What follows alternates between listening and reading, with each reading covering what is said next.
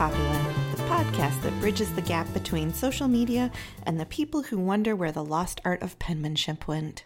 That was a comment from my aunt, who when we were talking about social media one day said, "Does anybody have good penmanship anymore?" And I thought, well, no, you type everything. I'm Dr. Adrienne Trier-Bienick. I'm your host, and in case you are hearing this for the first time, I am a real-life college professor of sociology, and I created this podcast to combine my two loves, pop culture and the impact it has on our lives. Today, I am talking to Dr. Tia C.M. Tyree. Dr. Tyree is a professor at Howard University and the program director for the Graduate and Teaching Associates Development Program. Dr. Tyree teaches graduate and undergraduate communications courses with a focus on strategic communications, social media, and African Americans, and her research has included hip-hop, rap, reality television, film, social media, and African American and female representation in media. She has published several book chapters, peer-reviewed articles. She is the author of a book called The Interesting and Incredibly Long History of American Public Relations, and she is the co-editor of HBCU Experience, the book, and Social Media Pedagogy and Practice. I have worked with Dr. Tyree through a couple of the books I've edited over the years, and her work is one of those things where every time I am exposed to it, I learn a lot, and I come out feeling like, wow, I know nothing about this field that I am in.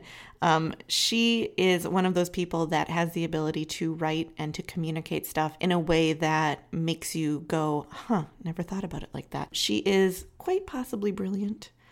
I hope that it's okay that I say that. We're going to talk about her research in social media. We're going to talk about Black Twitter. She's going to explain how social media has sort of manipulated its way into conversations of race and gender and class, and talking about representation in mass media. And for those of you who are old school R&B fans, you'll want to listen because there's a nod to a specific person from 90s R&B that when she said it, I don't know if you can hear it in my voice because I was trying very hard to be chill, but I have no chill, y'all. I have no chill, but I was trying really hard. And when she said it, my eyes lit up and it was all I could think about for like the next, 24 to 36 hours. So I hope you enjoyed this conversation with Dr. Tyree. Hi, Tia. Welcome to Most Popular. Hi, how are you? I'm so excited to talk to you. I know I already said this once, but I just feel like you and I know each other, even though Very we've never much met. So. So Same scholar circles, right? I know it's just an odd position that we're in sometimes because of that. Yeah. So we're here to talk about the media and your background and how media, public relations, social media, how all of this has played a role in your life. So let's start with really basic stuff. Let's just talk about the concept of the media in air quotes. What does this mean and what do people think it means versus what it might actually be? So I teach a social media class at Howard University, and we always start out the first, not just week, but the first day kind of laying the foundation of what is traditional media and then what is social media. And in this day and age, we still have to be, very considerate of making that line in the sand because they do function completely different. And so when I think of the media, because of my age probably, I definitely think that we need to be considerate of the fact that we still have traditional media in the United States and across the world. So we're talking about television, newspaper, radio, magazines. Those are the foundational mass media that we know and we deal with on a daily basis. I'm not sure if I said radio. I hope I did. And so we have to make sure that when we're thinking media, that we're thinking traditional media, and then we can have the conversation about the complexities of social media and what that means today in our society and how social media is driving and influencing our traditional media. But for me, it's always important to delineate traditional mass media from social media. How do websites and blogs fit into that? So they're absolutely social media, okay. But we have to understand that something like the Huffington Post right. Has become such an important part of who we are and what we do, that we almost forget that it is still a news blog that has kind of morphed into something that we really do pay attention to. So I think it's important to understand that blogs are definitely a part of social media, and we need to respect them for their place, but they are influential, but they still are not mass media. So I do an assignment where I have students try and figure out the difference between real news and fake news. And I give them for real news, the normal stuff like New York Times, Washington Post, Yes. Reuters. I never say that word right, but I give them that. Reuters? Yeah, thank you, Reuters. But where they always get hung up is blogs, Huffington Post, things that look very news-worthy, but are still written by, like you just said, more social media-driven culture. Can we talk a little bit about your background and how you came to this? To your education, to sure. teaching. I'll tell you a crazy part of my upbringing. Okay. And again, it definitely is age based. But my mother, we grew up in Baltimore. Still live in Baltimore, and Baltimore is definitely a major news market. So we have all of the television stations, and we had the Baltimore Sun. And when I was little, we had the morning sun and the evening sun. And so when you woke up in the morning, you got the morning newspaper. And when your mother got off work or your father got off work, they got the evening sun. Yeah. And then you could see all the things that happened during the day. I grew up in a time when the Sunday paper was a huge deal. Yeah. So you would wait for Sunday, you'd peel apart the newspaper, you'd fight for the comic section. I grew up where you woke up in the morning and my mother would turn on the news, and that's what you got dressed to. And if you were lucky enough, she let you watch cartoons. But you came home, you watched the 6 o'clock news. So my life was wrapped around news and media. And that created this love for news and information, which is why I went to school for broadcast journalism.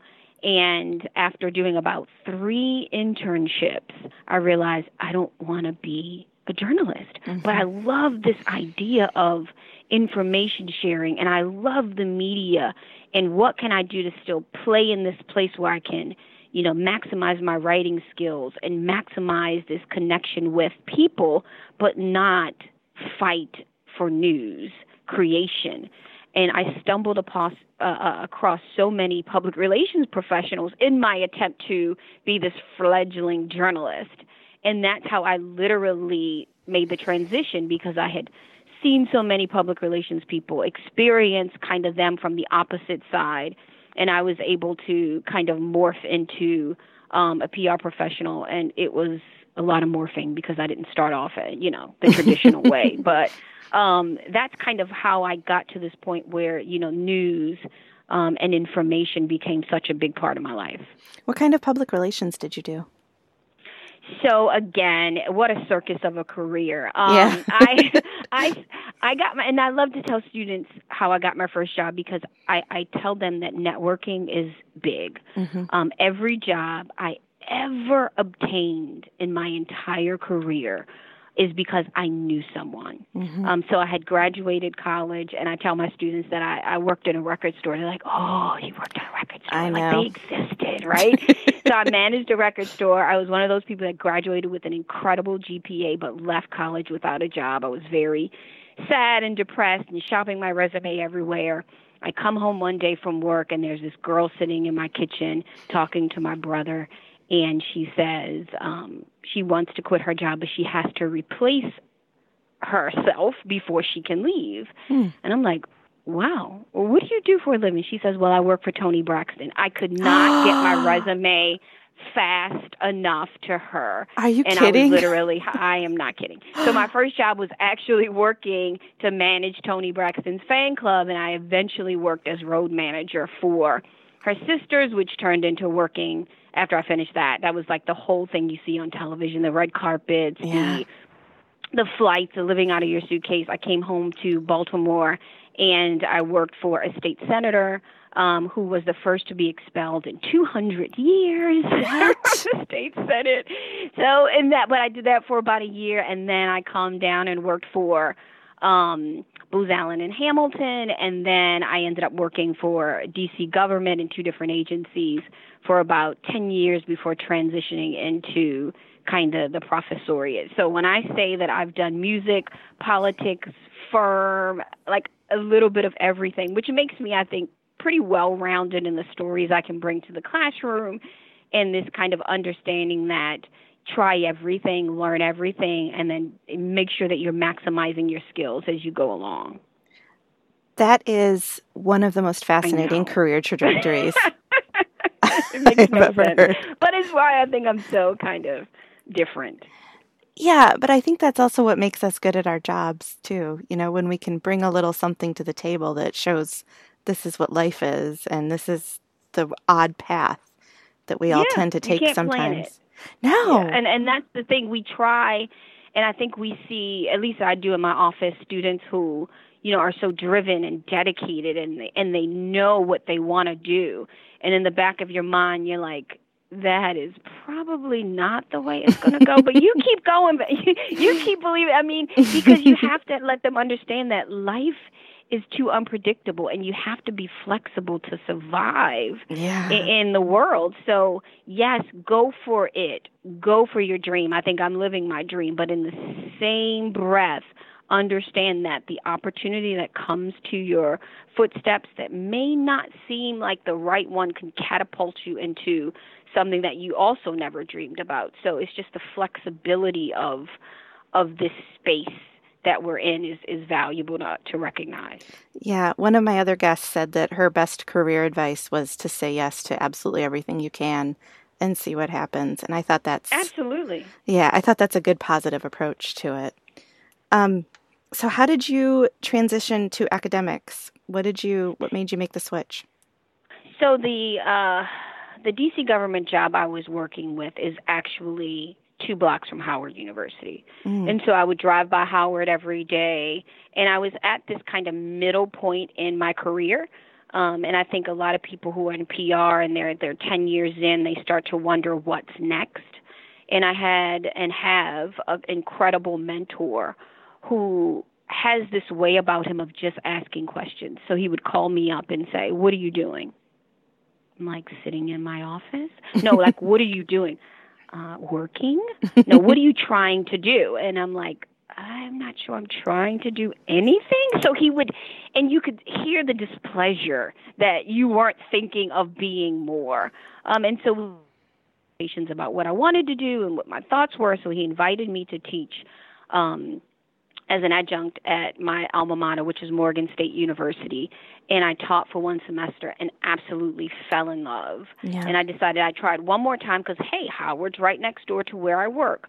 I did it again and fell in love with teaching. And I thought I could do that the rest of my life. And then I thought about just transitioning to, you know, obtaining my PhD and hoping for the best. And it just so happened that when I was graduating, the one true PR full-time position that they had at Howard University, the person was transitioning to be an administrator, and I was able to kind of apply for it and obtain it. So again, this serendipitous kind of relationship I've had with life worked again. Yeah. So you've spent a lot of your career, you've done work in social media, you've studied it, you've written about it, you've talked a lot about gender, and you've talked a lot about race and experiences of women of color. What do you think the stereotypes are that are perpetrated about women represented in our media? What do you see happening over and over again? Well, you said we only had about 25 minutes. I know. So there's no way I can begin to rattle off I know. both the historic and contemporary stereotypes of Black women. There's absolutely no way. I know. But what I will say is that from the moment we've stepped on the shores, literally, Black women have been couched and stereotyped and boxed into being something ultimately negative.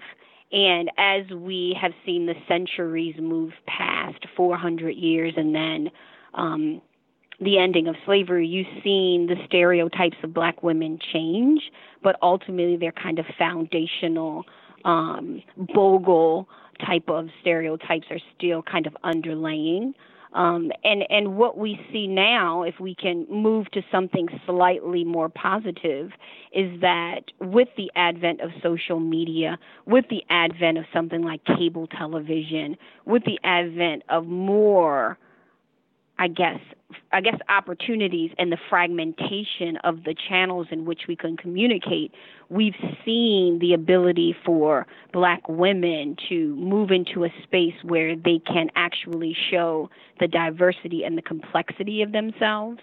I think, when I grew up, I tell my students all the time, we had 3 television stations, right? Yep. ABC, CBS, NBC. Yep. And everyone fighting for the minute amount of space on those channels is incredible. Mm-hmm. And now you have hundreds of television or hundreds of channels, and you have streaming services, and you have YouTube, and you have, satellite radio, you have podcasts, you have all of this traditional and social media that allow us the ability to tell our stories, often now unfiltered or at least guided by Black women who are writers and producers and directors, and even in the case of, the one and only Oprah Winfrey, mm-hmm. network owners, although she's not completely the majority anymore. But the idea here now is that we have a space now to tell our stories. We can control the narrative a little bit more than we have, I think, in the history of society, and it's a wonderful place to be, but there's way too much work that still needs to be done. That's a really good way to transition to the other thing I wanted to ask you about, which is how you see social media playing a role in activism. You wrote about Black Lives Matter. You've written about Michelle Obama. Where do you see social media and activism connecting, or how do you see them connecting? Sure. And as someone who lives, again, in Baltimore, Maryland, I was watching kind of the tragedy of, young Black men being killed. But when it happened in Baltimore and it happened to Freddie Gray, mm-hmm. and literally the protests are, the Pennsylvania Avenue kind of center point or North Avenue is 2 blocks from my house, and living and seeing and feeling the worry and concern, I saw personally that social media became this lightning rod for us to be able to communicate. So whether people were organizing on Facebook, whether in the case of the riot at Mondawmin Mall, which of course is again about, a few blocks away from my house, where, the students decided they were going to meet, and that post came through Instagram, or really what has become the place for activism to really be activated on social media, which is Twitter. Yeah.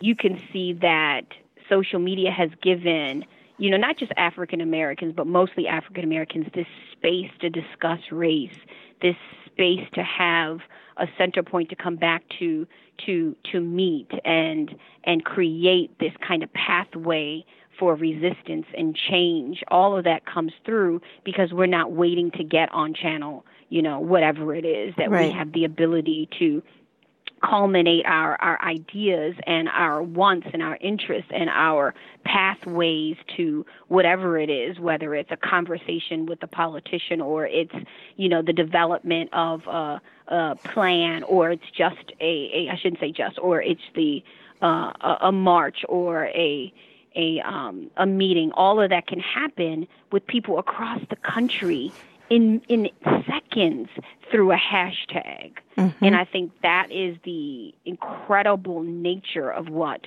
social media have done for us. And I think we've never been in a place as African Americans to wield a media platform in a way that we could mold it to be what we want, and that's Black Twitter. Yeah. And that's any of the other spaces that we can find on social media. So I had a social movement expert on, and we were talking about social media and the use of it, and she was saying that people get hung up in assuming that just the tweet is is what an activist stance is, which it is. It's not to take anything away from that. But she was saying that it's the result of that tweet. So the march that happens afterwards, or the group of people that sit down and do contemporary consciousness raising or something like that, that is the essence of how social media is helping propel forward different movements. Yes, so that's called clicktivism or slacktivism. I did not know that. Really? Yes. So there's studies and studies about it, clicktivism or slacktivism. Okay. So in other words, you think that you are being an activist because you retweeted, or you think you're being an activist, or armchair activist is another term, because you actually wrote a post and you hashtag and you're like, my work is done, my friends. And the reality is that you need both online and offline activities to create change. So yes, you could have 1 million retweets, but what happens with that is often and you and I both know this, journalists look to Twitter as really this place to create news, or a place to get resources, or a place to get sources. And so yes, you have to have a combination of that, because if you just use social media alone, you don't have to look at Twitter. People can just ignore that.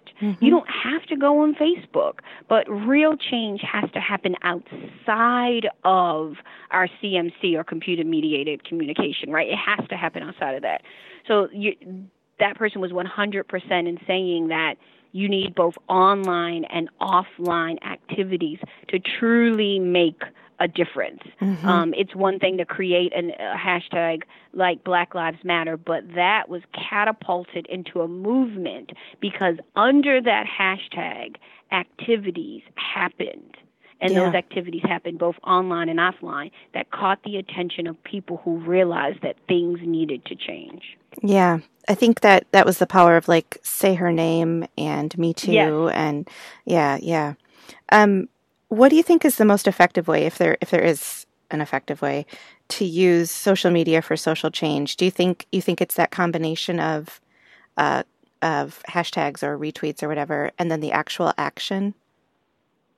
Yeah, and I think the biggest thing that we learn, or I teach in social media, is that you have to have resources and information, and you have to have something people can do outside of just a simple hashtag. So, for example, is there a website? On this website, are there pillars? Are there events? Are there activities? Are there talking points? Are there things that people can take and do that are concrete, that people can say, okay, I did this, but now what more do I have to do? Is there a spokesperson for the movement? And we know all about the importance of that. Are there influencers? Are there advocates for the movement? Are there people or laws that need to be changed? So there has to be a foundational a platform and a foundational plan that people who are truly concerned about whatever movement, can look at, can read, can understand, and then can have a footprint on what to do next. Because if you just have this kind of hashtag and that's all you have, you will never really truly create change without a plan. And there is something to the influencers too, right? I think that's sometimes why things don't get off the ground if the person pushing it isn't maybe not well known. I don't know if that's the way to put it, but if the person pushing it if their story isn't compelling enough, or if they're not accepted publicly, then those things tend to falter. I guess I'm trying to figure out what makes something work versus not, and the impact influencers have on that. Yeah. Yeah, so it's definitely an art, not a science, right? Yeah, that's what I was trying to say. Thank you. Yeah, that's quite all right. That's where I was going. Together, right?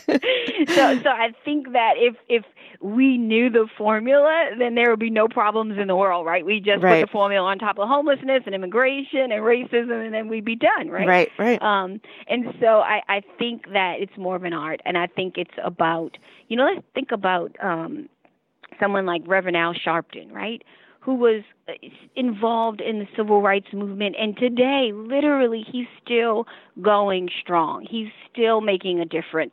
But he has a network, right? The National Action Network behind him. And he has the ideas behind him. And he has the incredible amount of energy to still, carry the voice and make change. And I think he is such a unique person to be able to say that you've seen decades of dedication for someone like him and the ability to really still make a difference. So for me, I think it is definitely having, someone that people can believe in, someone that can be trusted, someone who, may not have all the answers, but is definitely one who looks to that is authentic.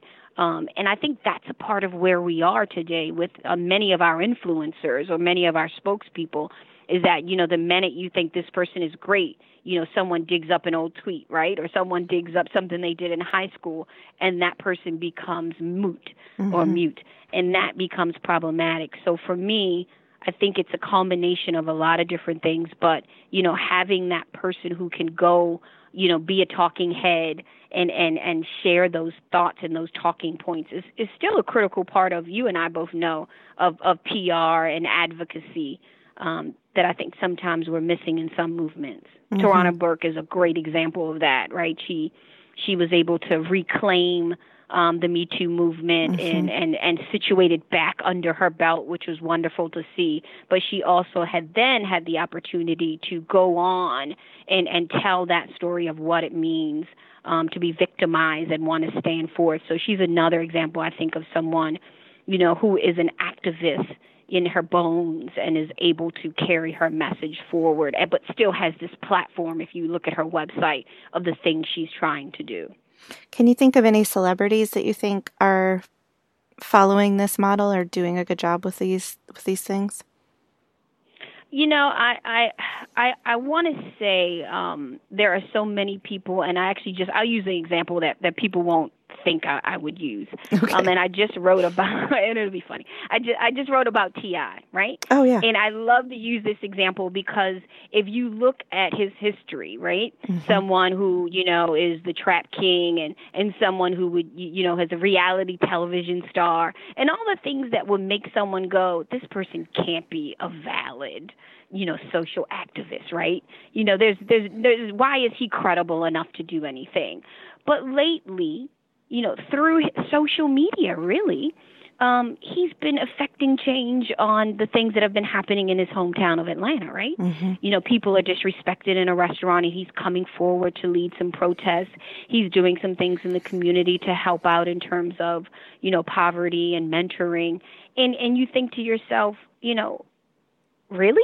And the answer is really. He is doing these things, and he might not be the role model that people look up to, but, for him and the people, in Atlanta and the people that he, can make change with and for, I think he's a wonderful example of a celebrity, and maybe not an A-list celebrity, but definitely someone who has a platform and a history and then the ability to truly say, I'm going to make a change, and I'm going to start with my hometown, and I'm going to make sure that people hear who I am and what I can do. And for that, I applaud him.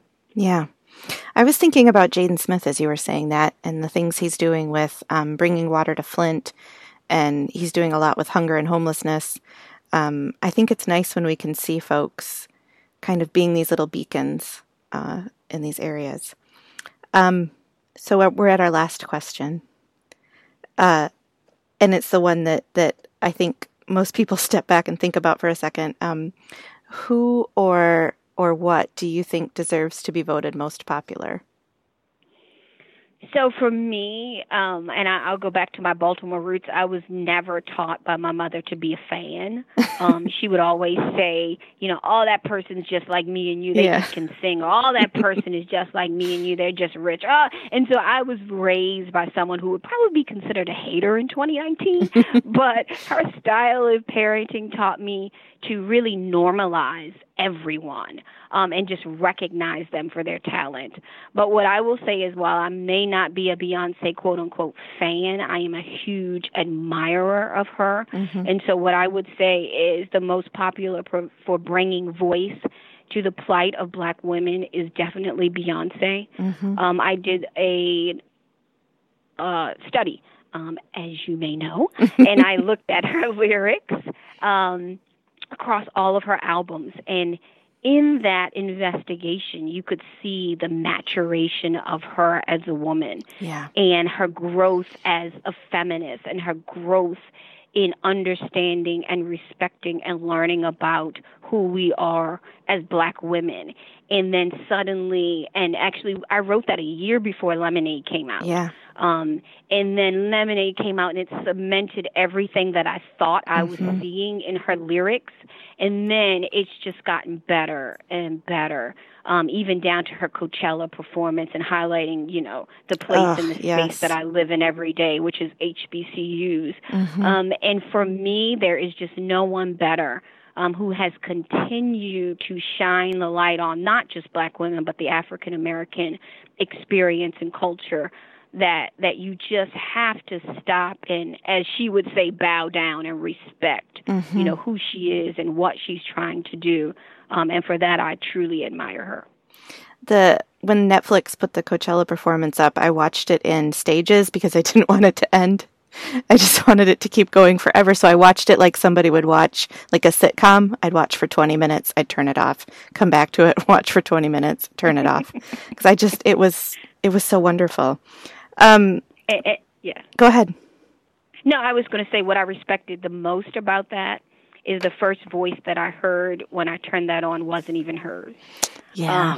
And that she reached back, and I believe I'm correct in saying that it was Nina Simone, someone I also admire. Mm-hmm. And to hear her voice and let her lay down the point of it all was just even more beautiful than anything that followed after that. Tia, thank you so much for doing this. You're welcome. And for writing in my books and just being such a nice little wonderful beacon that I can look to and enjoy your work from afar. Thank you so much. Absolutely. Thank you so much for listening. You can find more episodes of Most Popular on iTunes and SoundCloud. More information, including additional resources for educators, can be found on my website, which is adriantrier-beanick.com. And if you don't know how to spell my name, the website is linked in episode notes. I am also on Instagram at dr.adriennetb. That's at dr.adriantb. As always, always, always, thank you so much to my students for the encouragement to keep making these episodes, and I will see you